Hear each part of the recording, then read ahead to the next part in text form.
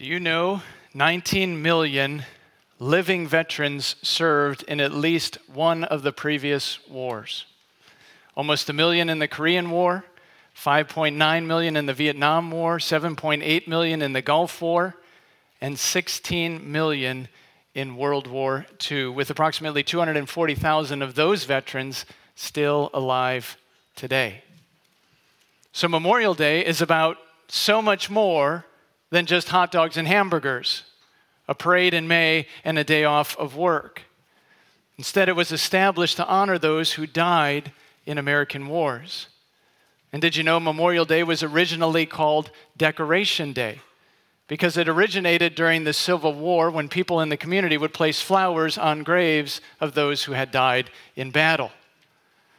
But Memorial Day is not to be confused with Veterans Day. I made that mistake once in my life, celebrating Memorial Day with a decorated officer who served in World War II.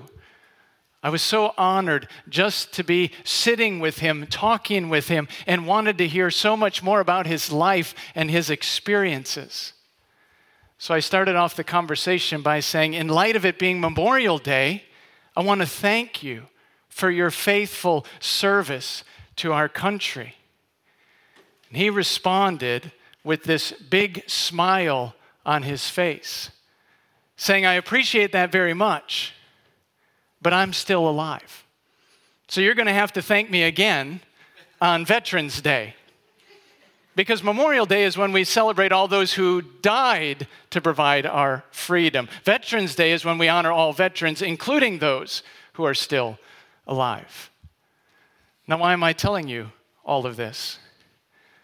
Well, first of all, because history is important. So part of what makes us who we are as a country is the service and the sacrifice of our veterans. Because our freedom wasn't free.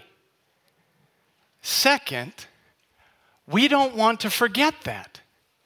So remembering enables us to flourish because it results in thankfulness and appreciation for all the privileges that we have as Americans and results in us living in a way that honors their sacrifice.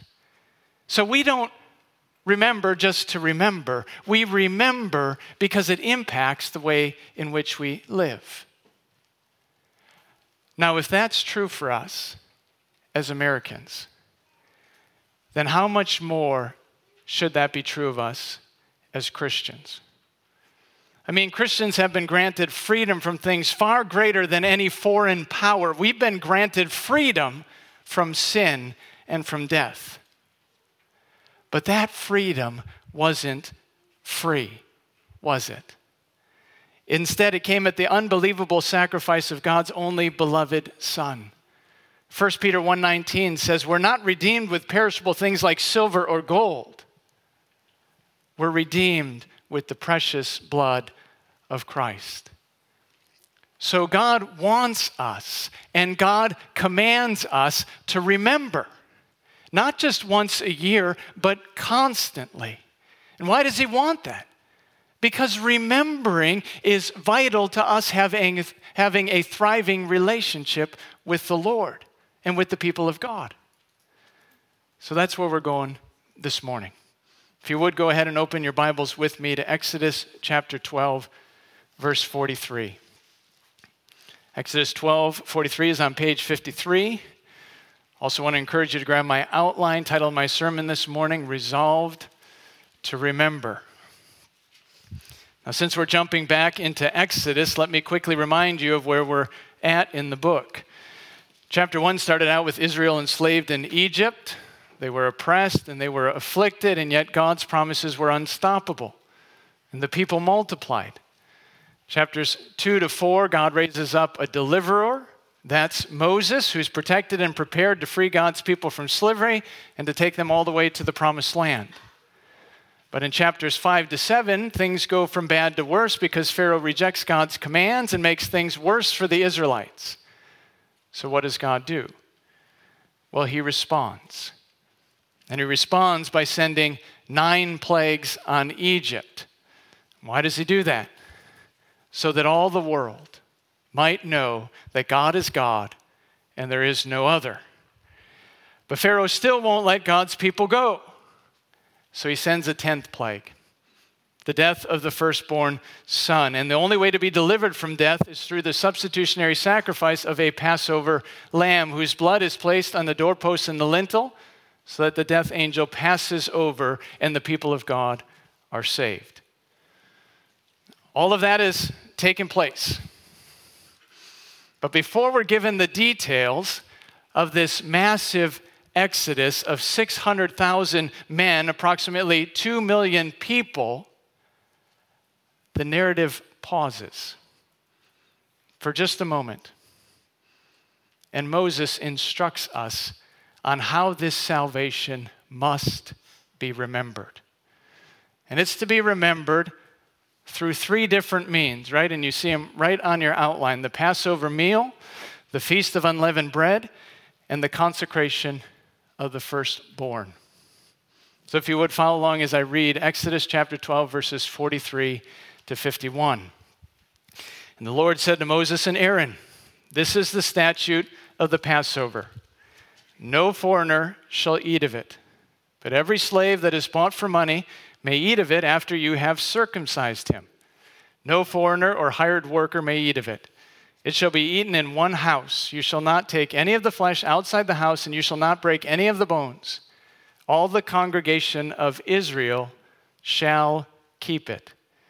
If a stranger shall sojourn with you and would keep the Passover to the Lord, let all his males be circumcised. Then he may come near and keep it.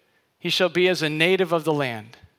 But no uncircumcised person shall eat of it. There shall be one law for the native and for the stranger who sojourns among you." All the people of Israel did just as the Lord commanded Moses and Aaron, and on that day, that very day, the Lord brought the people of Israel out of the land of Egypt by their hosts. First thing we need to notice, this meal isn't for everyone.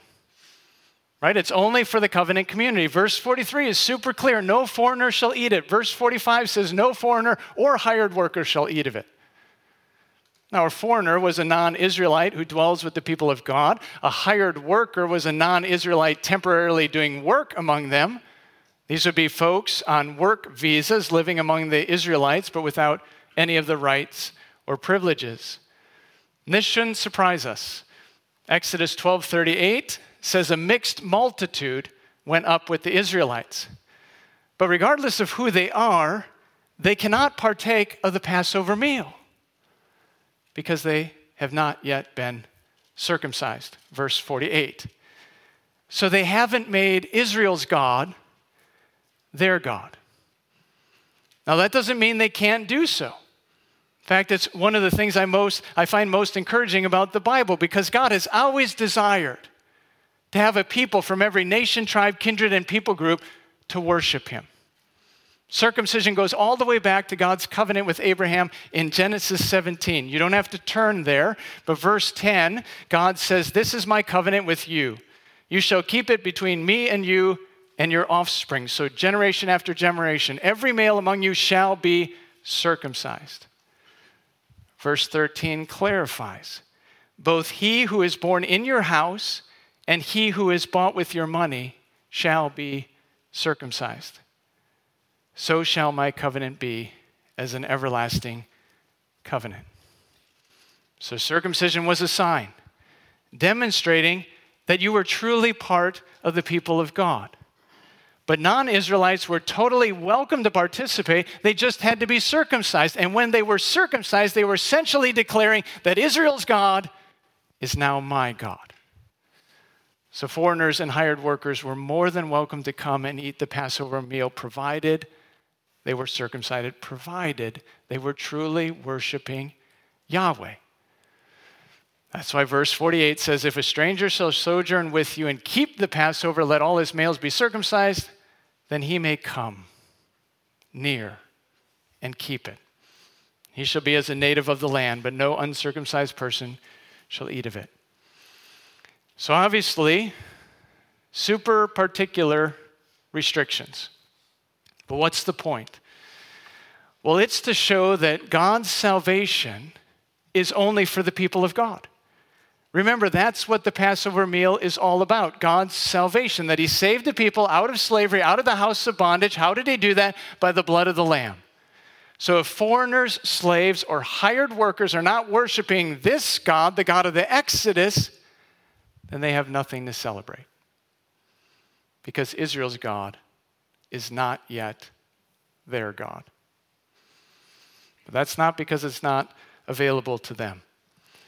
So even in the Old Testament, God provides a way for outsiders to become part of his family. But it's always by grace alone, through faith alone, trusting, believing, in resting in what God has already done, the God of salvation. And therefore, circumcision was always meant to be an outward sign of an inward conviction, so a demonstration and a declaration that you too are a part of God's covenant community. So clearly, a meal for the covenant community, but also be a meal to be shared. Verse 46 says, the Passover meal shall be eaten in one house, so you shall not take any of the flesh outside the house, you shall not break any of the bones. Again, very particular, but look at verse 47. All the congregation of Israel shall keep it. So everybody needs to do this. And everybody did do this. The entire people of God, the covenant community, all 600,000 men, 2 million total people. In fact, in Exodus 12:3, God says, tell all the congregation of Israel that on the 10th day of this month, every man shall take a lamb according to their father's house. So they all picked a lamb on the same day, verse 3. And they all slaughtered that lamb at the same time, verse 6. And they all put the blood in the same place, verse 7. And they all went into their homes. And they all had the same meal, verse 8, and all assembled for the same worship service, verse 16. I've got one point. The Passover meal was never intended to be an individual celebration, but always intended to be a family celebration involving all of God's people. And the reason is because they were all rescued together through the same means. Verse 50 says, all the people of Israel did just as the Lord commanded. And on that very day, the Lord brought all the people of Israel out of the land of Egypt. So a meal for the covenant community, a meal to be shared, and now see a meal to be explained. So please understand, God's design was never for this to become some thoughtless ritual done by force of habit. No, he wanted the purpose to be super clear. You know, I remember when we first moved to Windsor. And Gabby was 11, Sam was 10, Julie was 8, Jay was 7 years old. My kids were super short at that time. I was still taller than all of them. Right now, they're like all super tall. But I remember Memorial Day.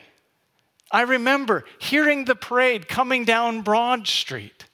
So I grabbed my kids and I started heading down to the town green, not to just experience the parade, but to see the whole town gathered together to honor those who had died to secure our freedom.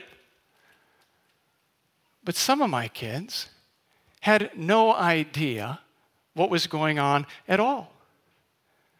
So what did I do? I started explaining to them the meaning of Memorial Day, just like I did in my introduction. Because I didn't want my kids to be confused about the meaning of this wonderful holiday. Now just look at verse 24. You shall observe this rite as a statute for you and for your sons forever. Verse 26, and when your children say, what do you mean by this service? You shall say, it's the sacrifice of the Lord's Passover. For he passed over the houses of the people of Israel in Egypt when he struck down the Egyptians, but he spared our houses. So this is something that needs to be understood. Dad, why do we take a perfect, spotless lamb every single year? Why do we kill it and eat it along with the bitter herbs and the unleavened bread? Kids, we're doing this so that we never, ever forget how we were so graciously saved from God's wrath. Because when God saw the blood, he passed over our house. So the lamb dies so that we don't have to die. The lamb is sacrificed as our substitute, so he dies in our place so that we can live. Now make the connection. Because the Passover lamb obviously points forward to the Lord Jesus. But so does the meal. Just before the crucifixion, Jesus celebrated the Passover with his disciples. But as he did, he explained that the salvation God accomplished through the Exodus in the past points forward to an even greater salvation accomplished through this death, burial, and resurrection. Luke 22:19, Jesus took the bread, and when he broke it, he gave it to his disciples, saying, "This is my body, which is given to you. Do this in remembrance of me." And with the cup, he said, "This cup which is poured out for you is the new covenant in my blood." So Jesus points to himself as the fulfillment of the Passover, that he's the Lamb of God sacrificed as a substitute so that sinners might be saved. His body broken, his blood shed, so that whoever applies his blood to the doorpost and lintel of his heart by faith will be saved. Meaning God's wrath will pass over him. That's what we must remember when we celebrate the Lord's Supper. And just like God wanted his Old Testament people to remember his salvation through the Passover meal, he wants the New Covenant people of God to remember his ultimate salvation through the Lord's Supper. Remember what he said to his disciples, "Do this in remembrance of me." So just like God wanted the Passover meal to be celebrated in a very particular way by a very particular people, he wants the same for us. So first of all, it's only for the covenant community, which means only Christians should celebrate the Lord's Supper. Which, by the way, is why I give very specific instructions every single time that we celebrate the Lord's Supper. You haven't yet placed your faith in Christ, then please let the bread and the cup pass you by, because there's no power in either the bread or the cup to save you. Instead, they're pointers to the Lord Jesus and the salvation that is only available in him. So the Lord's table is not for everyone, just like the Passover wasn't for everyone. Now, does that mean people aren't invited to come? Of course they are. But you have to put your faith in Christ. So it's not something that you're born into or you work to earn. No, it's by faith alone in Christ alone. So you have to agree with God that you're a sinner in desperate need of a Savior and trust in Christ alone for the forgiveness of your sins and the hope of eternal life. That's the only way to become a part of the covenant community. And as a result, you should be baptized. That's the sign that you've truly identified yourself with Christ in his death, his burial, and his resurrection. The outward sign of an inward change, that you've really died to sin and you've really been raised to walk in newness of life. So the church has two ordinances: baptism and the Lord's Supper. Baptism, the initiating ordinance, and the Lord's Supper, the ongoing ordinance. So first you're baptized, then the ongoing celebration of your salvation by participating in the Lord's Supper. Last connection. Do you see how all of these details assume the importance of a local church? I mean, let me ask you this question. When should you celebrate the Lord's Supper? Monday afternoon? After work? Happy hour? Anytime that you have bread and wine? Hey, we got bread and wine. Lord's Supper? No. Sunday morning. Corporate gathering. When we worship the Lord together. The Lord's Supper is a covenant community event, which means we're all together, which means that even though there are a million things that we could be doing on a Sunday morning, we're choosing one thing above all the rest, and that's corporate worship. Dear believer, I know that COVID has been tricky. But my encouragement to you is to not neglect the importance of Sunday morning worship. So don't miss it just because you're tired. Like, I think live stream is absolutely wonderful, but that shouldn't make coming to church an option from sitting in your bed and watching the television. Don't misunderstand me. There's good reasons to be in your bed. If you're sick, you're not doing well, stay home. No tensions. We should not be optional on that if we're feeling well. Don't miss the corporate gathering of the saints because you're tired. Don't miss the corporate gathering of the saints for sports, for lesser things. Just because our current culture puts every stinking football game for our 7th graders on Sunday morning. Oh, that's too bad. Johnny's going to miss the game. Why? Because we value the corporate gathering of the saints where we worship our God together with the people of God, not to be compromised. Don't miss the corporate gathering of the saints to go on vacation. Are you saying, Pastor Steve, we can never go on vacation? No, that's not what I'm saying. I'm saying when you go on vacation, don't neglect the gathering of the saints. You're in Alaska. Great. Have a great time. Sunday morning, gather with the saints to worship God. Meaning don't travel on Sunday morning. Stay where you are. Hunker down. Gather with the saints. The corporate gathering of the saints is that important. Now, am I just saying all of this because I'm a pastor? No, this has nothing to do with me at all. This is about God. This is about Him and His commands that we gather together in order to remember what He has done in our lives. To worship Him. But it's also for our own personal flourishing. You see, God knows what He's doing.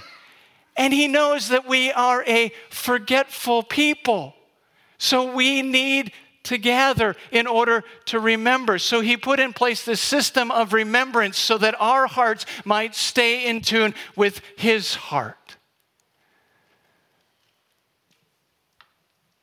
That we might always remember what Christ has done for our salvation.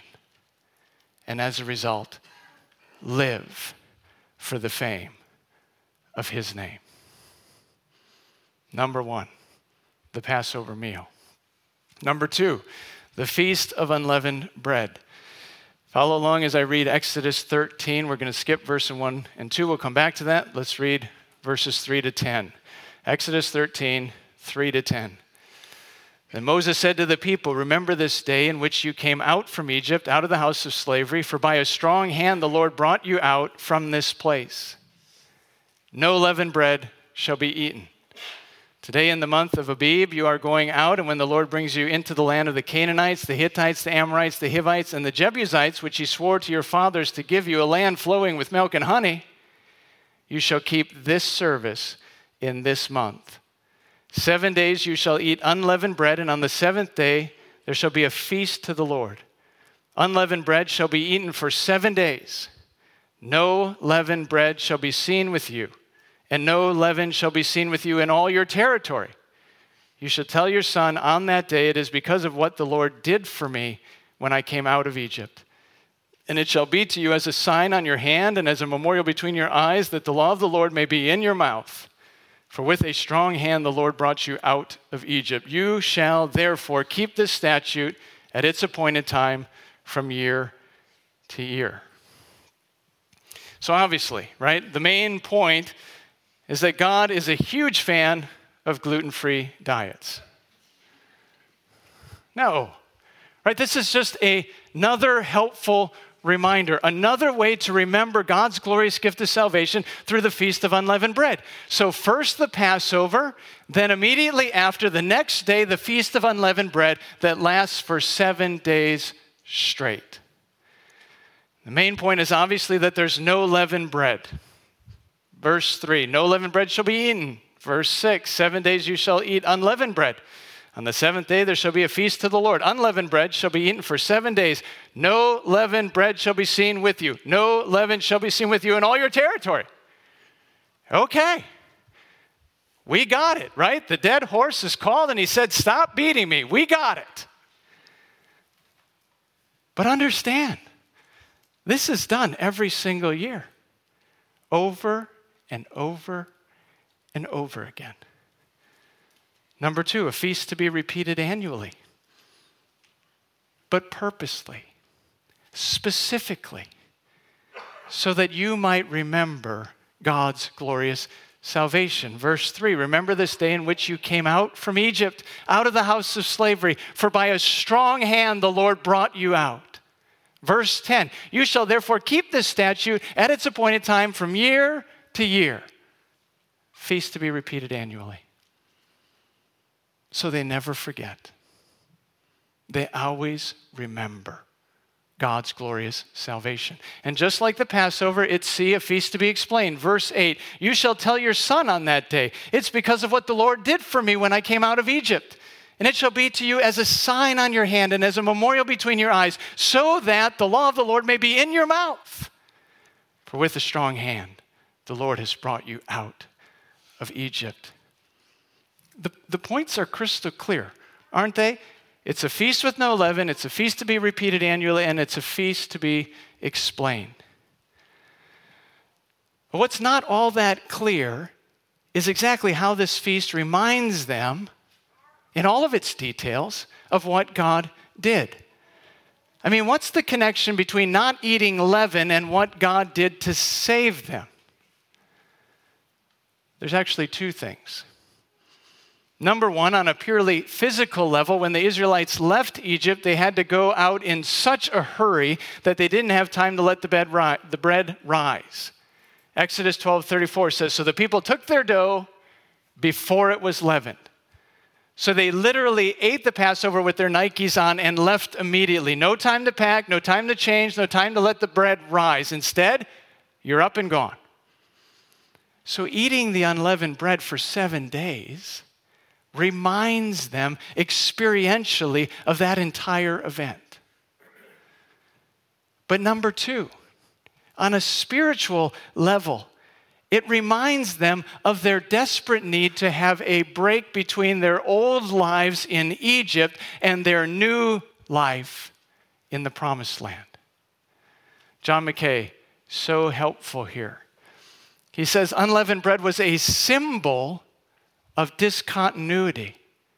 So the command to banish leaven from their homes was a gesture that symbolized leaving behind all Egyptian influences that might work their way in and out of their lives and corrupt them. And according to the Lord, the corruption of Egypt was to have no place among the people of God, whom he just delivered out of Egypt. Isn't that helpful?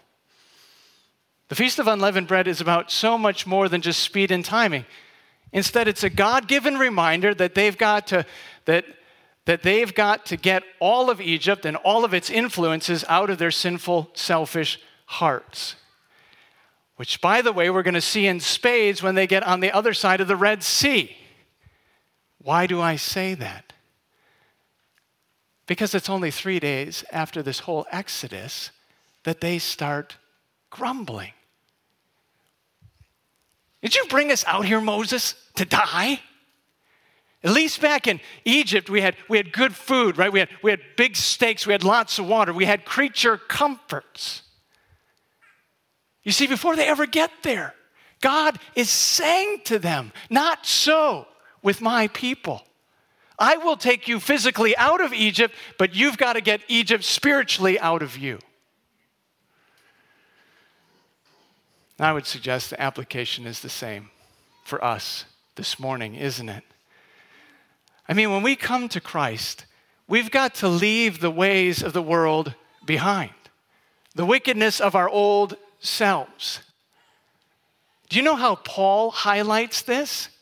1 Corinthians 5:7. Listen to this. He says, cleanse out the old leaven that you may be a new lump, as you really are unleavened. For Christ our Passover lamb has been sacrificed. Therefore, let us celebrate the festival, not with the old leaven of malice and evil, but with the unleavened bread of sincerity and truth. Super helpful for you to recognize the context of those verses, because the Corinthian church was tolerating horrific, flagrant sin. A man was sleeping with his stepmother. That wasn't even tolerated among unbelievers. So Paul's saying this leaven of sin has got to go, because coming to faith in Christ requires a decisive break with sin. The old is gone, the new is come, and never should the two be mingled. Do you see how important it is to get Egypt out of your own hearts and your own lives? Because Christianity is not a Jesus plus something relationship. Meaning we can't just have Jesus plus the world, or Jesus plus an inappropriate relationship, or Jesus plus power, or Jesus plus position, or Jesus plus prestige, or Jesus plus whatever the idol is in your own heart. It's got to be one or the other. But now just pause for a moment and recognize how good and glorious this is for our own flourishing. Because nothing weighs us down more in our relationship with Christ than the sin that we're not repenting of. In fact, let me just ask, how do you feel when you're doing something you know is not pleasing to the Lord? How does that make you feel? It makes you feel horrible, doesn't it? Of course it does. Psalm 32 says, when I kept silent in my sin, my bones wasted away. For day and night your hand was heavy upon me until my strength dried up as by the heat of summer. You can hear it. Sin is like a wet blanket over a vibrant soul. And you feel incredibly guilty, to such an extent that your joy is muted, your Bible reading is dull, and your prayers to God feel wrong and they feel wicked. But of course that would happen when we tolerate the leaven of sin in our lives. God is not going to allow you to feel good about yourself when you're in unrepentant sin. As Christians, we're called to fight a lifelong battle against sin. But isn't it helpful to see, even in this passage, that this fight against sin isn't in order to be saved. Instead, it's because we are saved. So we're not doing this to earn our own salvation. Instead, it's part of what's bound up in remembering all that God has done for us in our salvation. So we're not earning anything. Instead, we're just responding to the good work that He's already done. Verse 8, when the sons and daughters ask their parents, why the feast? How should they respond? It's because of what the Lord did for me when I came out of Egypt. It shall be as a sign on your hand and a memorial between your eyes. Why? What's the purpose? So that the law of the Lord may be in your mouth. Don't you see? We're remembering what God has already done, past tense, so that it might impact the way that we live now and in the future for His glory. So why am I pressing on this point?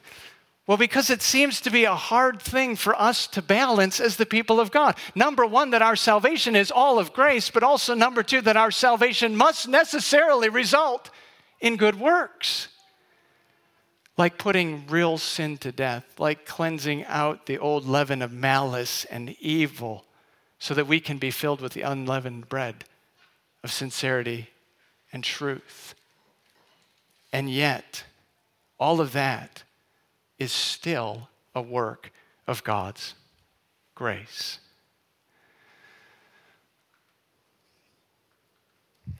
Before I move on, let me just ask, what old leaven of sin is still in your life that needs to be cleansed, that needs to be cleaned out? What bread of righteousness needs to be cultivated?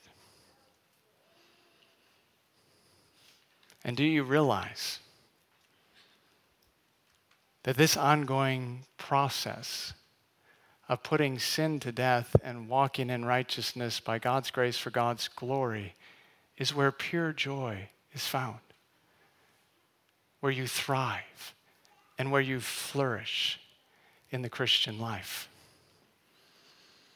So number one, the Passover meal. Number two, the Feast of Unleavened Bread. Now number three, the consecration of the firstborn. Follow along as I read Exodus 13. I'll start in verses 1 and 2. Then we'll jump and read verses 11 to 16. So Exodus chapter 13, verse 1.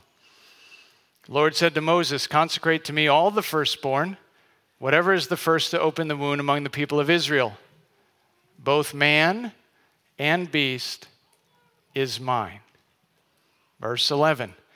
When the Lord brings you into the land of the Canaanites as He swore to you and your fathers, and shall give it to you, you shall set apart to the Lord all that first opens the womb. All the firstborn of your animals that are males shall be the Lord's. Every firstborn of a donkey you shall redeem with a lamb, or if you will not redeem it, you shall break its neck. Every firstborn of man among your sons you shall redeem. And when in time your son asks you, "What does this mean?"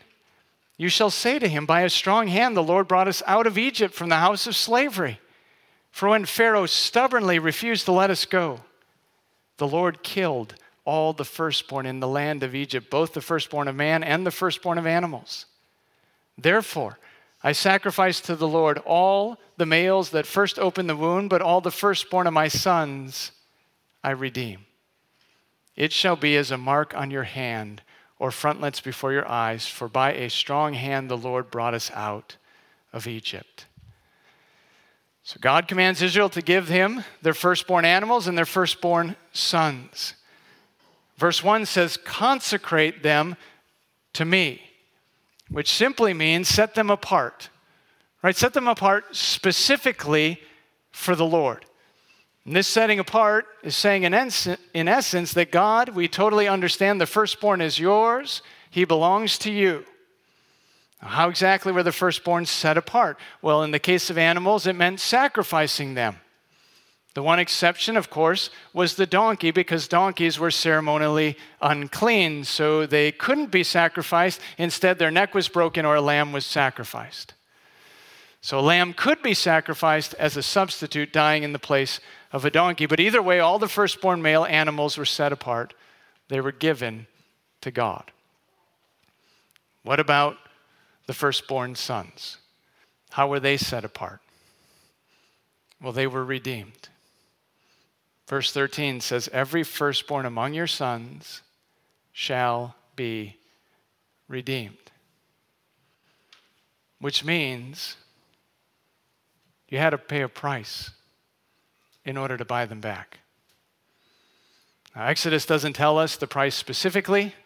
Numbers 18 fills us in on that. Verse 15 says, "Everything that opens the womb of all flesh, whether beast or man, which the Israelites offer to the Lord, shall be the Lord's. Nevertheless, the firstborn of man you shall redeem, and the firstborn of unclean animals, like donkeys, you shall also redeem. Verse 16, and the redemption price, here it is, at a month old, shall be 5 shekels of silver.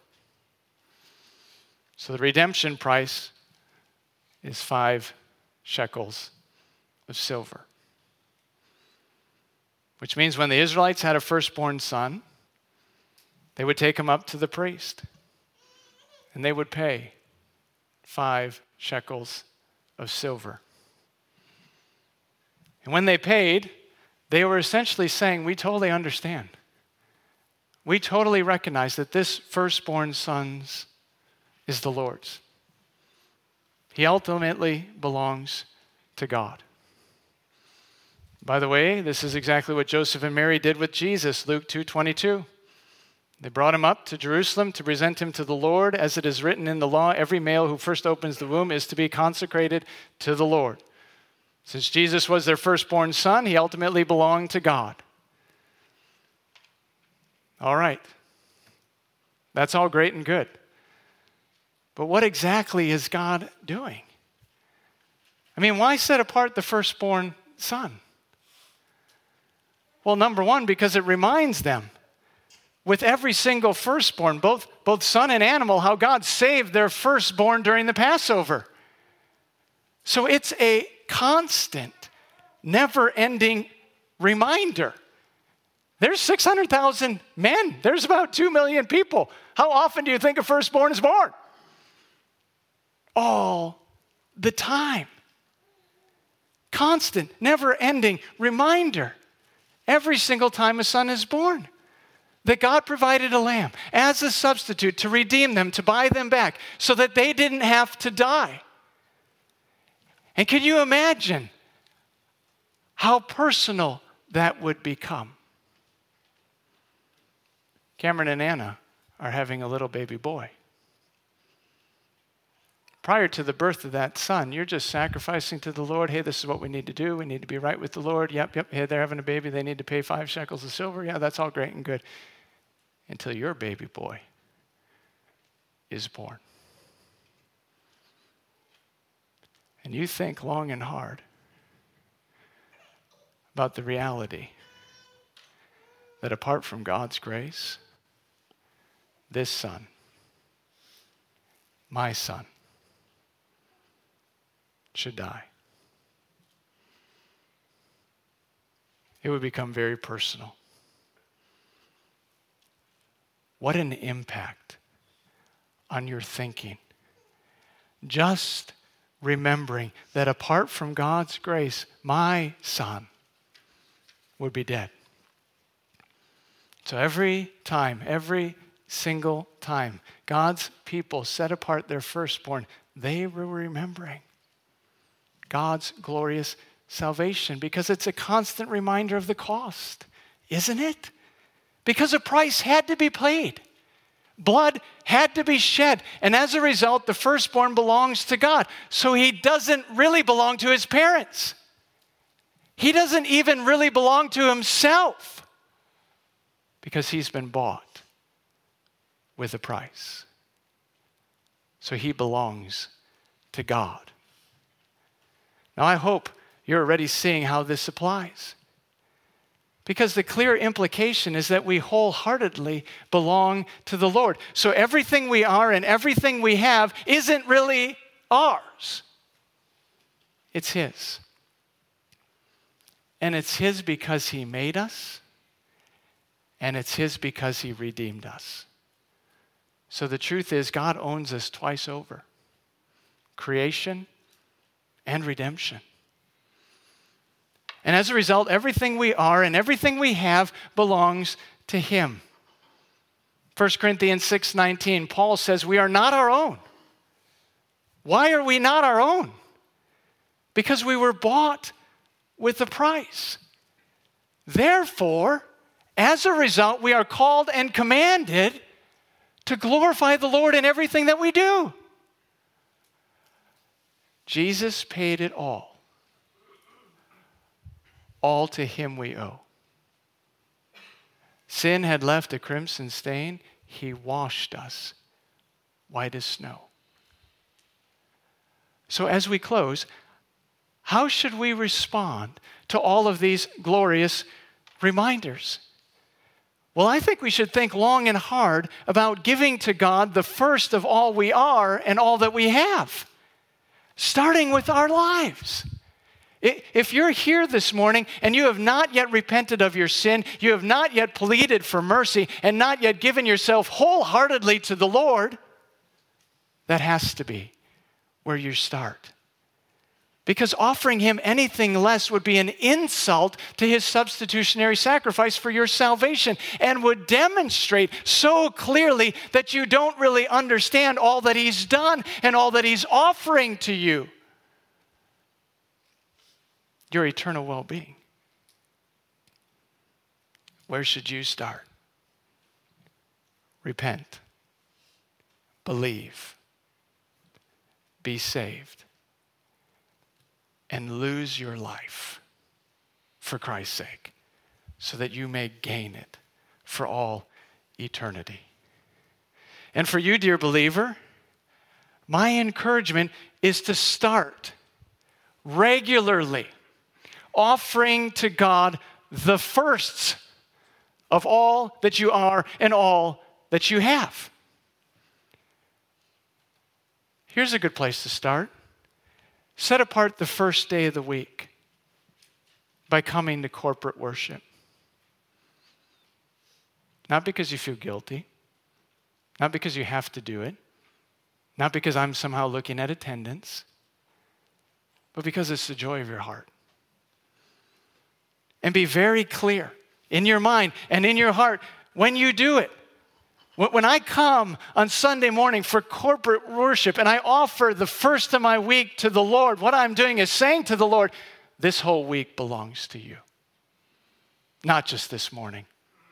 This week belongs to you. Then set apart the first day of every single day to be in God's Word, to be meditating, to be praying, to be seeking the Lord, to be communing with him in personal fellowship. And be clear when you do it. Not a duty, but a delight.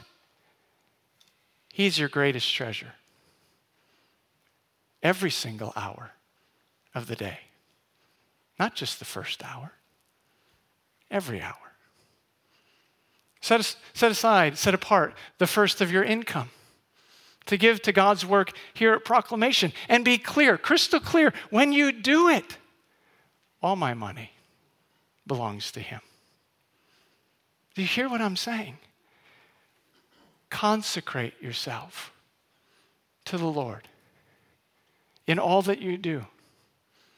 And I promise you, you will not be disappointed. Because when we remember all that God has done for us and live dedicated to remembering, our relationship with him is going to flourish. And our joy in Christ will be pressed down, filled up, and overflowing in our lives. May we, individually and as the people of God, be resolved to remember God's glorious salvation for our souls. Jesus paid it all to him I owe. Sin had left a crimson stain. He washed it white as snow. Resolved to remember some things in life we should never, ever forget. Allow me to pray to that end.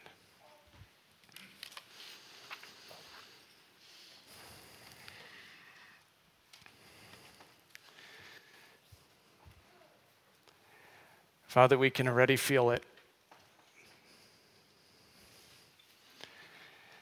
Just the inclination of our heart.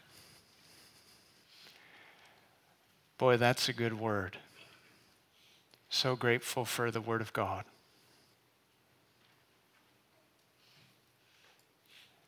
But we're going to walk out these doors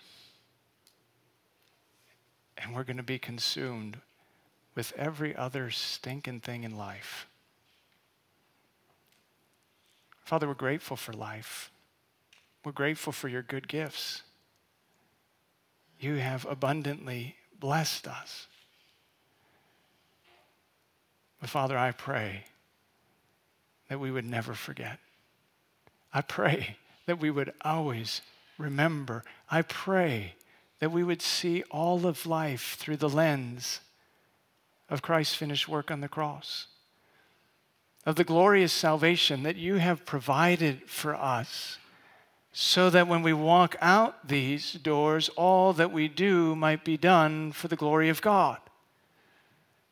And Father, help us to be diligent on a daily basis to consecrate ourselves to the Lord, to set aside the first of who we are and all that we have, that we would recognize it's all from your hand, your good and gracious gift to us. Father, help us to be a people who are resolved to remember, to never forget, and to live in such a way that our lives might be a constant reminder, a constant declaration that we recognize it's all from your hand, so that your name might be glorified and praised. By your grace, do that good work in our lives, we pray. In Jesus' precious name, amen.